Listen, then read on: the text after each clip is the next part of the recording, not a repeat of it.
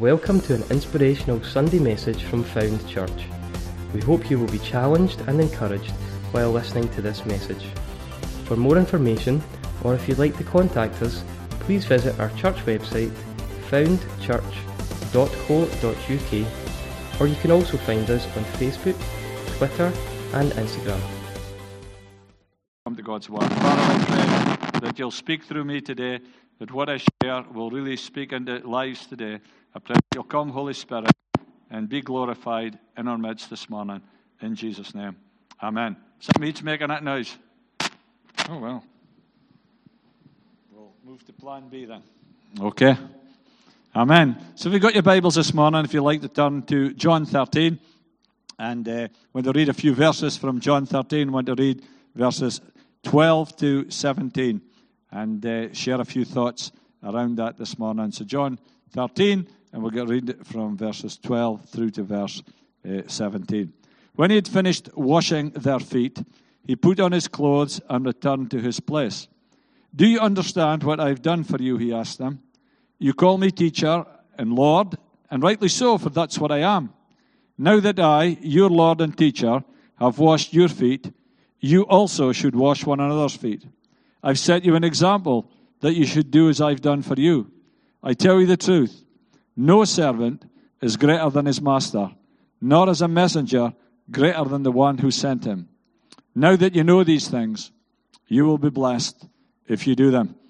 And so that's my text for today. Now that you know these things, you'll be blessed if you do them. And we're looking at a series just now with Jesus in the upper room, and looking at some of the things that the Lord Jesus spoke about in these last 24 hours before he went to the cross and died. So he's got a lot to teach us and a lot to say to us. So I want to begin by reading a quote. Great leaders are surrounded by better. Early in my career, I was told by many others, hire people smarter than me. Like most advice I received at the time, I heard it, but didn't always put it into action. As I've grown in my leadership journey, this concept become one of the greatest pieces of advice I've ever received. And so did you get that? This guy's told, if you want to hire people that's better than you. And I share that for two reasons. It's a great principle if you're leading a ministry, if you're in business, how you can upskill your business by doing stuff like that. The second reason why I mentioned that point is it's a great lead into what I say, because knowing that fact didn't mean that the person did it. They just knew it. They didn't do it. And today is not just about knowing it. It's about doing it. And so knowing it has got to lead to doing it, and doing it will lead to blessing in our lives. We can be given the greatest advice in the world, but if we don't put it into practice, it will not do us a bit of good. So if you went to the doctor and says, "Doctor, I've not been well. I'm not doing too well just now. I keep being sick. I'm not doing very well." And the doctor says, "Well, you need a course of antibiotics. Here's a prescription. You go to the chemist, you get your antibiotics, and then you come home and say, 'That's fantastic.' And then you just put your prescription on the mantelpiece, or you put your antibiotics on the mantelpiece and just leave them there and look at them every day. That's not going to make any difference to you. It's not going to make any difference. We've got to take on board that. If you've got a need of mental and emotional help, and we've people in church that we can point to that can help, and people are recommended to us, and you say, "I'm really struggling. I've got too much anxiety in my life," and we say, "Well, here's somebody that we know could help you with that," and you just don't follow that through, then knowing that a piece of advice is not going to make any difference unless we actually do something about that. Or if we're hungry, and you come in and you say to your parents, like, "I'm really, really hungry." I mean, if you've got teenagers, that's what they're always saying, like, and you think they've got hollow legs. But if they come in and say, "I'm really, really, really hungry," and you put out mince and tatties in front of them, and they don't eat it, then you know that you're not really hungry, don't you? So you've got to take on board the things that are there that's got to do us good. So today I want to look at two things. Knowing has to lead to doing, and blessing comes from doing, not just knowing. So knowing has to lead to doing.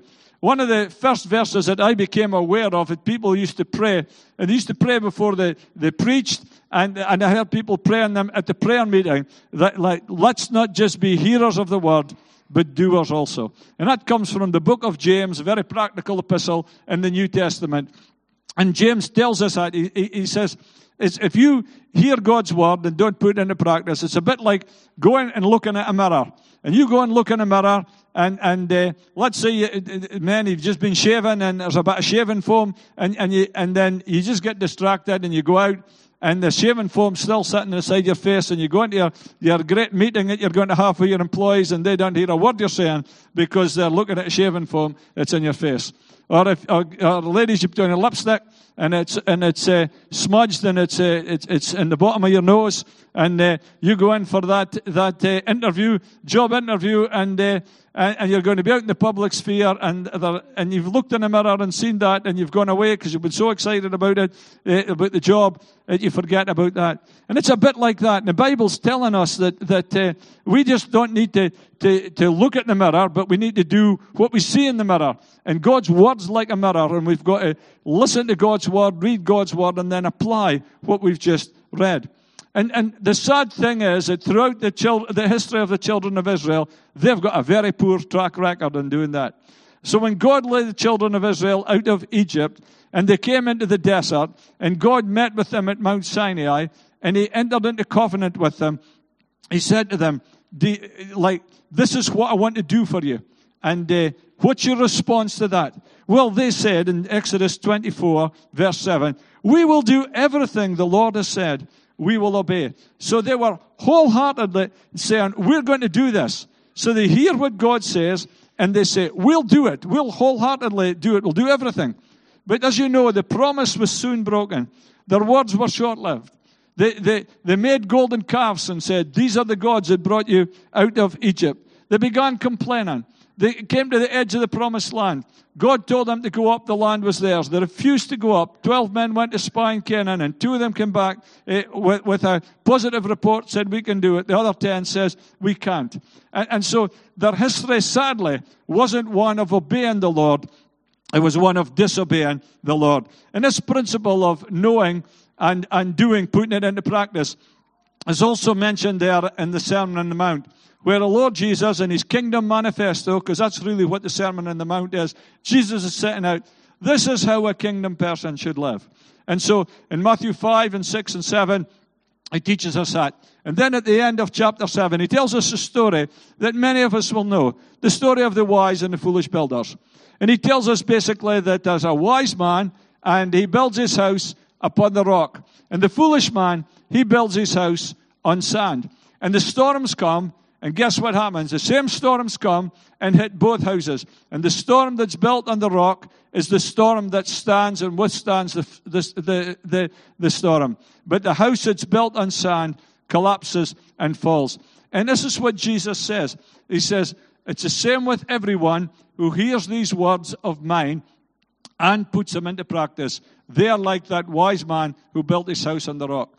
Now, when I got saved, I went along to church, and I actually thought that the foundation that we built on was Jesus. Now, that's true. That's true.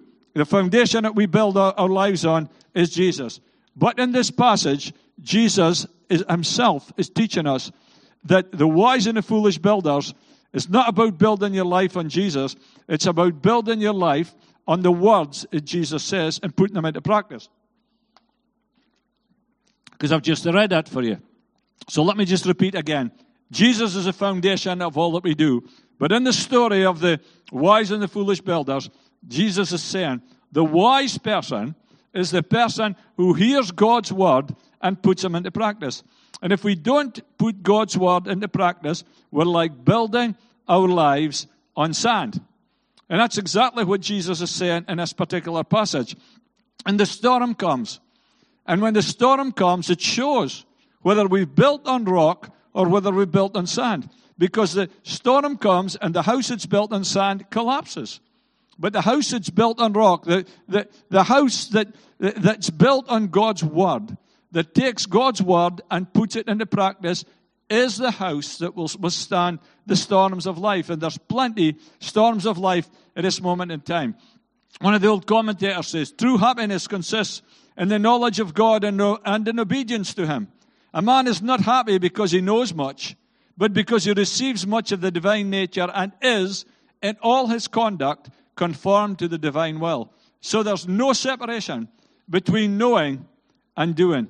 Why do we always seem to think that we know best? Even at times better than God Himself. Now I know that if you're a new Christian, it takes time for you to trust this word. But it's the same word that by faith you come and you say, I want you, Lord, to come into my life because I'm messed up my life and I'm sorry for the way I've lived my life. Please come into my life and change my life. The same God that answered that prayer, that prayer that's based upon God's word, is that same God who will honor His word and make it true in your life. So when you take that step of faith and trust in Him, it's that same step of faith that you've got to take to believe in God's word. Heaven and earth will pass away, but God's word will live and abide forever. And it's sad. It's sad that people today think that God's word is going to be sit under what we believe is philosophies in our society. God's word stands above all these things. His word is above all these things that's going on in this nation and in the world at this particular time. People think they know better than God in relation to creation, in relation to sexuality, in relation to identity, in relation to raising families, in relation to what we do with our finances. But nobody knows better than God Himself. The one who made the world, who made us, and knows the end from the beginning. Philosophies come and go. Just up until fairly recently, the prevailing philosophy that we lived through, and my leadership in church here lived through that postmodernism that was the prevailing wind that was blowing in our nation. And you know, there was your truth and my truth and all that kind of stuff, and there's no proper truth and all kinds of things. Postmodernism was a prevailing wind that blew. And now today, the sociologists are telling us it's intersectionality. So things are changing in our nation at this moment in time. We're at that pivotal moment where we've cast adrift postmodernism. So all the people who followed that and thought that was a philosophy and was going to get them somewhere, they're now aligning themselves with, and some of them actually don't know what the next wind that's going to blow is. But I'll tell you, if you build your life upon God's word, Diane and I have sought to build our marriage on God's word, raise our kids according to God's word, deal with our finances according to God's word. God's word has been the bedrock of our lives. Thank God for it. We don't walk in darkness. We've got the light of life. It's forever settled in heaven. And Warren Wiersbe said this. Rick Warren, sorry. It's amazing to me that some people even try to blame God for the messes in their lives. So people follow the wrong pathway, get themselves into a mess, and then they say, God, why did I get into this mess? When we do it ourselves. And he says, God's will never contradicts God's word. That's a great principle. If God says it in His word, then we don't know better than God. That we've got to obey that. And if he goes on to say, if God says don't do that in the Bible, He will never tell you yes through a feeling. It doesn't matter how good the feeling is. When you listen to your feelings instead of God's word, you're walking straight into a trap. One of the most common excuses to justify a multitude of sins is, God wants me to be happy, and this will make me happy. But I want to tell you, friends, God wants us to be holy. That's what He wants. And the move of God that's going around our world at this moment in time, people are saying is a move again towards the holiness of God, which is quite remarkable. And it's really a lordship issue. If God says it, and He's my boss in my life, then I've got to do it. Because He's the boss. He's ultimately in charge. It's a lordship issue. And so, do you understand, Jesus says, what I've done for you? And what's He done? He's washed the feet of the disciples. People understand that. I'm reading Dr. Helen Roosevelt's book just now. I've just finished it, Digging Ditches. And she says, we are to serve one another as He serves us. There was a job to be done. And she goes on and explains it and says that was true service.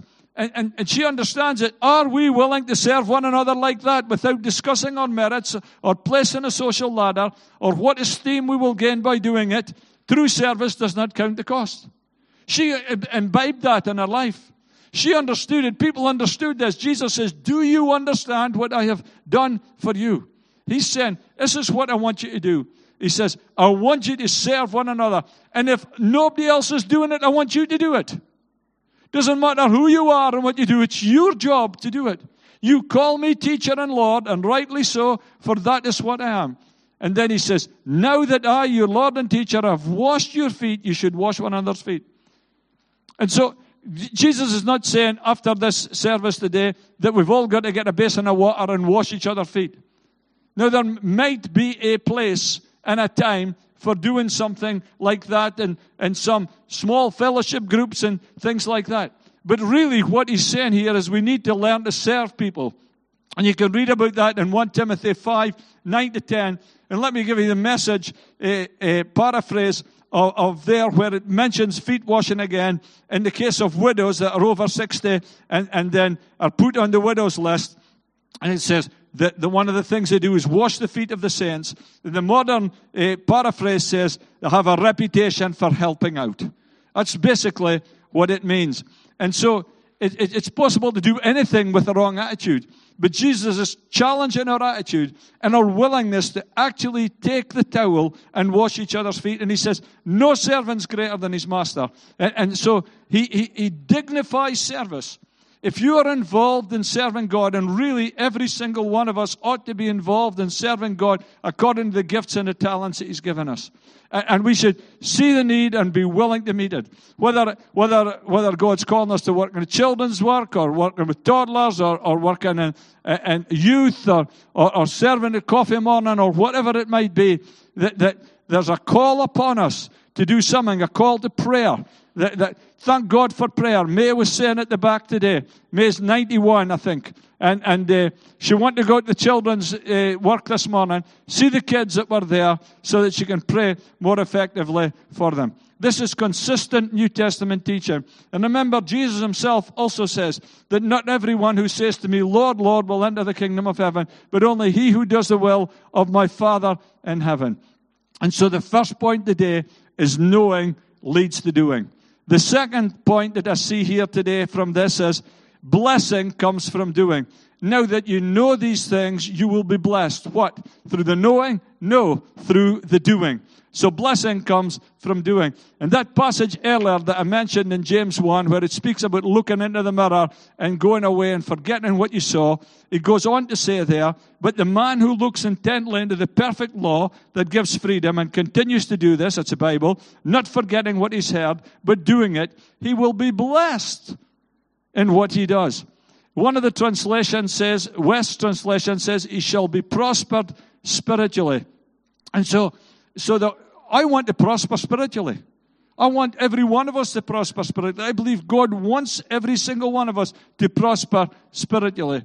It's not about happiness. It's about the blessing of God in our life. And I believe happiness is a byproduct of that. So he says, do you understand it? And the commentators would say, and I think we would agree with ourselves, they didn't really understand it. Because up to that point in time, they were all about I, me, and myself, who's the greatest, and even got their mothers to go up and ask Jesus, can my son sit at your left hand and your right hand when you come in your kingdom? But they didn't seem to understand it. But Jesus says, if we do understand it, and put it into practice. And that's what God is, I believe, saying to us today. When we understand his word and put it into practice, that is where blessing comes from. Blessing comes from obedience. When we look back in Genesis, when God first made man, God promised to bless him. It says he blessed him. Genesis 1:28. And I believe Jesus' plan for every single one of our lives is not to be a killjoy, but to give us life. John 10:10, I've come that you might have life and have it more abundantly. But the blessing comes from doing it God's way. It's not my way. It's not your way. It's got to be his way in our life. It's not getting our will done in heaven, but it's his will being done on earth as it is in heaven. And if you wanted to look up your Bibles at Psalm 1 or do it later on in your own quiet time, then in Psalm 1, we get this statement, blessed is the man who. It's not just blessed is the man. It says blessed is the man who. And then the Bible tells us as it walks through that psalm, two different types of people. The people who meditate on God's word and follow God's word, and the people who don't, the wicked. And how there's lasting joy and lasting blessing and fruitfulness for the person who follows God's will. They're like trees planted by water. But those who do not are like chaff it blows away. And so again, you've got that place of stability that we've been speaking about in the wise and the foolish builders. And so this man does certain things, or this woman does certain things, shuns certain things. In saying yes to things, we're saying closing the door to others. And if we're saying no to some things, we're saying yes to some other things in our life. And so this person, if you like, they watch the company they keep and the influences in their lives. And there's things that they say no to. They'll delight in God's law and they watch the company that they keep. And there's a consistency. They're doing it day and night. And it says, whatever they do prospers. And that's what God wants us to do in our lives. In Proverbs, we see two ways contrasted. And the Bible tells us that there's a way that seems right unto man, but the end thereof is the way of death. And you see this pattern all through the Bible, how God wants to bless us, but we've got to do it His way. So this isn't some kind of prosperity gospel message that God wants to bless you and prosper you, irrespective of what happens, and if you send us your credit card details and stuff like that. Not at all. This is blessing comes to people who follow God's way, who do it God's way. In Deuteronomy 28, when God entered into covenant relationship with the people of Israel, He said, this is what I do. And Deuteronomy 28 is a great passage.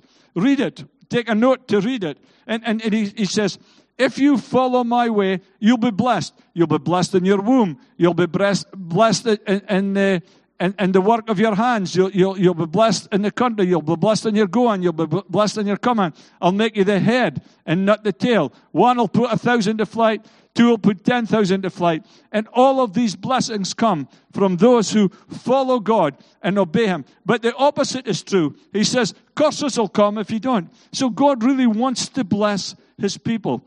I despair at some of the ideologies and philosophies and some of the things that's going on in our nation at this time. And I think we're so into the wind and we're going to reap from the whirlwind. But blessing can come to nations. Blessing can come to individuals when we follow God's way. The Bible tells us righteousness exalts a nation and sin is a reproach. And the Bible tells us blessed is the people or the nation whose God is the Lord. And we can look at nations, or we can look at individuals. One of my favorite stories is the story of Isaac, Abraham's son, in Genesis 26. And the Bible tells us there was a famine in the land. And God told him to do a remarkable thing. He told him not to go where everybody else was going for food. He basically said to him, you stay in the land where I've told you to stay, and you sow in this land, and as a result of it, I will bless you. And then it tells us in Genesis 26 and verse 12, Isaac planted crops in that land, and the same year reaped 100-fold because the Lord blessed him. And if you like, it's a bit like today's society. We're living in days when our utilities bills are going up through the roof, when mortgage rates have risen again as of last week, when inflation is now over 10% again and didn't come down as people expected to. And you go into the supermarket and whatever you're buying, whether you're buying shampoo or butter or tomatoes if you can get them, or whatever's going on in our supermarkets at this moment in time, the prices are going up and up. And you might think, how am I going to survive in this particular economic climate? And I want to turn you to the promises of God, where God has promised to help us through these situations. If we put His principles into work, I believe God will help us. And the Bible tells us that year that Isaac planted crops, and the same year reaped 100-fold because the Lord blessed him. He obeyed, stayed in the land, even in a time of famine, and God blessed him. And it's exactly the same with Joseph. Joseph was a great guy. He had a great dream as a young guy, but he was a bit premature and he was a bit unwise. And when he told his brothers about that, and they decided to get rid of him, and they sold him into slavery, and he became a slave to the captain of the the prison guard, Pharaoh's household, and Potiphar. And then Potiphar's wife had a desire for him and invited this young guy who's away from home, who could have been yielded to temptation easily, and said to him, you come to bed with me, you come to bed with me. And he said, no, he refused. He says, I honor God, I fear my master, I fear God, I'm going to honor them. And he says, come on, come to bed with me, come to bed. And he refused. And because he refused, she was spurned and she was annoyed. And what did she do? She blamed him for attempted rape. And so he ends up in prison. And if I was him, I would be pretty mad. And I think you'd be pretty mad too, that you do the right thing and you end up in prison. And where's blessing in that? Well, the Bible tells us that God was with him, and the Lord was with him, and the Lord was with Joseph, and the Lord was with Joseph. And even in prison, God blessed him and prospered him until that day came when God was watching over all these things, saw how he behaved, saw the integrity they had, and then he had a job for him to do in a time of famine, and took him from the prison to the palace. Imagine, think about it. He had his breakfast in prison and had his dinner in the palace. And God just turned that thing around in a moment. And that's a God that we have. I'm going to invite the band to come now. And one other area where I see God blessing in such a remarkable way, you can read about it in Malachi chapter 3.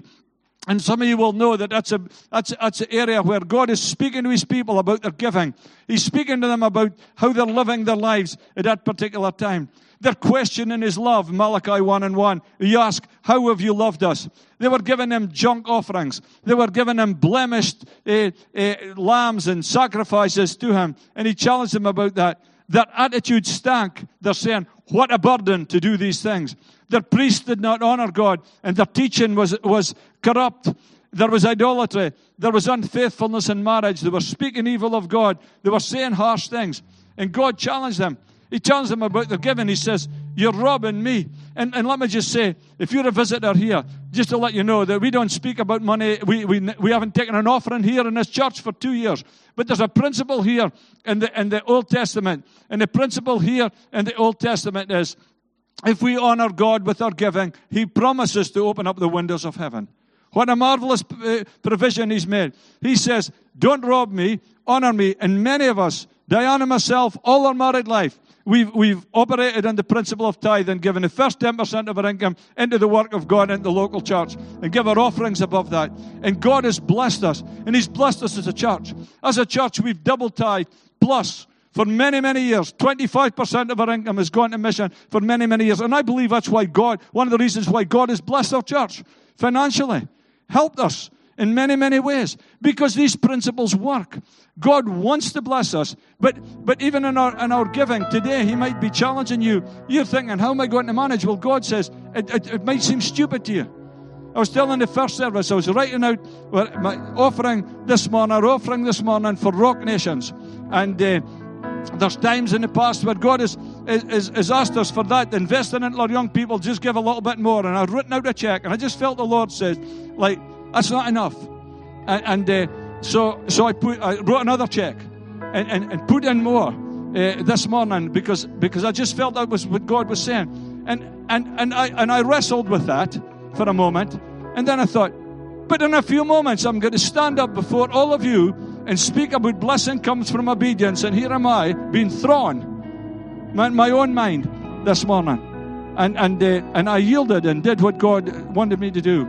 And I'll tell you, friends, we used to sing a song years ago, you'll never, never outlove the Lord. And I'll tell you something else, you'll never, never outgive the Lord.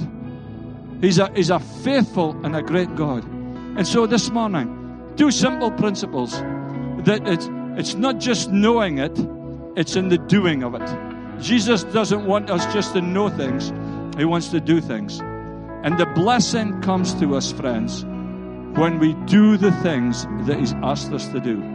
It's just not knowing, but it's doing. And the blessing comes from doing, from the act of obedience. Maybe you're here today and you've never given your life to Jesus. That's a start of a journey of walking with him, trusting him, getting to know him, putting his word into practice, and it'll be a life, I believe, of great blessing and purpose for you. And if you're here today or you're watching online and you've never given your life to Jesus, I invite you to do that today. Why don't you click online and say, I want to ask Jesus into my life today. And give us a note of your details, and we'll send you a Bible and things that will help you in your journey, if you'd like to do that. But if you're here today and you've never given your life to Jesus, let me just pray a prayer. Father, I pray that as Stephen said at communion, Lord, I realize that you thought I was worth dying for, and that I was worth it. And I'm sorry for the way I've lived my life and messed up my life. Please forgive me. Wipe my slate clean of all my sins. Help me to make a brand new start today. Please come into my life. I want to follow you and live for you. In your wonderful name. Amen. And just while every head's bowed and every eye closed, if you prayed that prayer for the first time today and meant it, if you just indicate that by lifting up your hand, I'll see your hand. We'll happily give you a Bible, letter, or some literature that will help you in your Christian journey. So for the rest of us, I wonder what Father God's saying to us today. I wonder what area of our life we know but we're not doing. And as a result, we're not getting the full blessing that He wants to give us. Lord, in these moments, whether we're watching online or here in person, I pray that we will surrender to you completely and say, have your way, Lord. I want to love you, serve you, and follow you wholeheartedly. Come, Holy Spirit. Come and touch us afresh. Let this be a moment where we just surrender completely to you. In your wonderful name. Amen. Thank you for listening. We hope you've been challenged and inspired. Please feel free to contact us through our website, foundchurch.co.uk, or you can also find us on Facebook, Twitter and Instagram.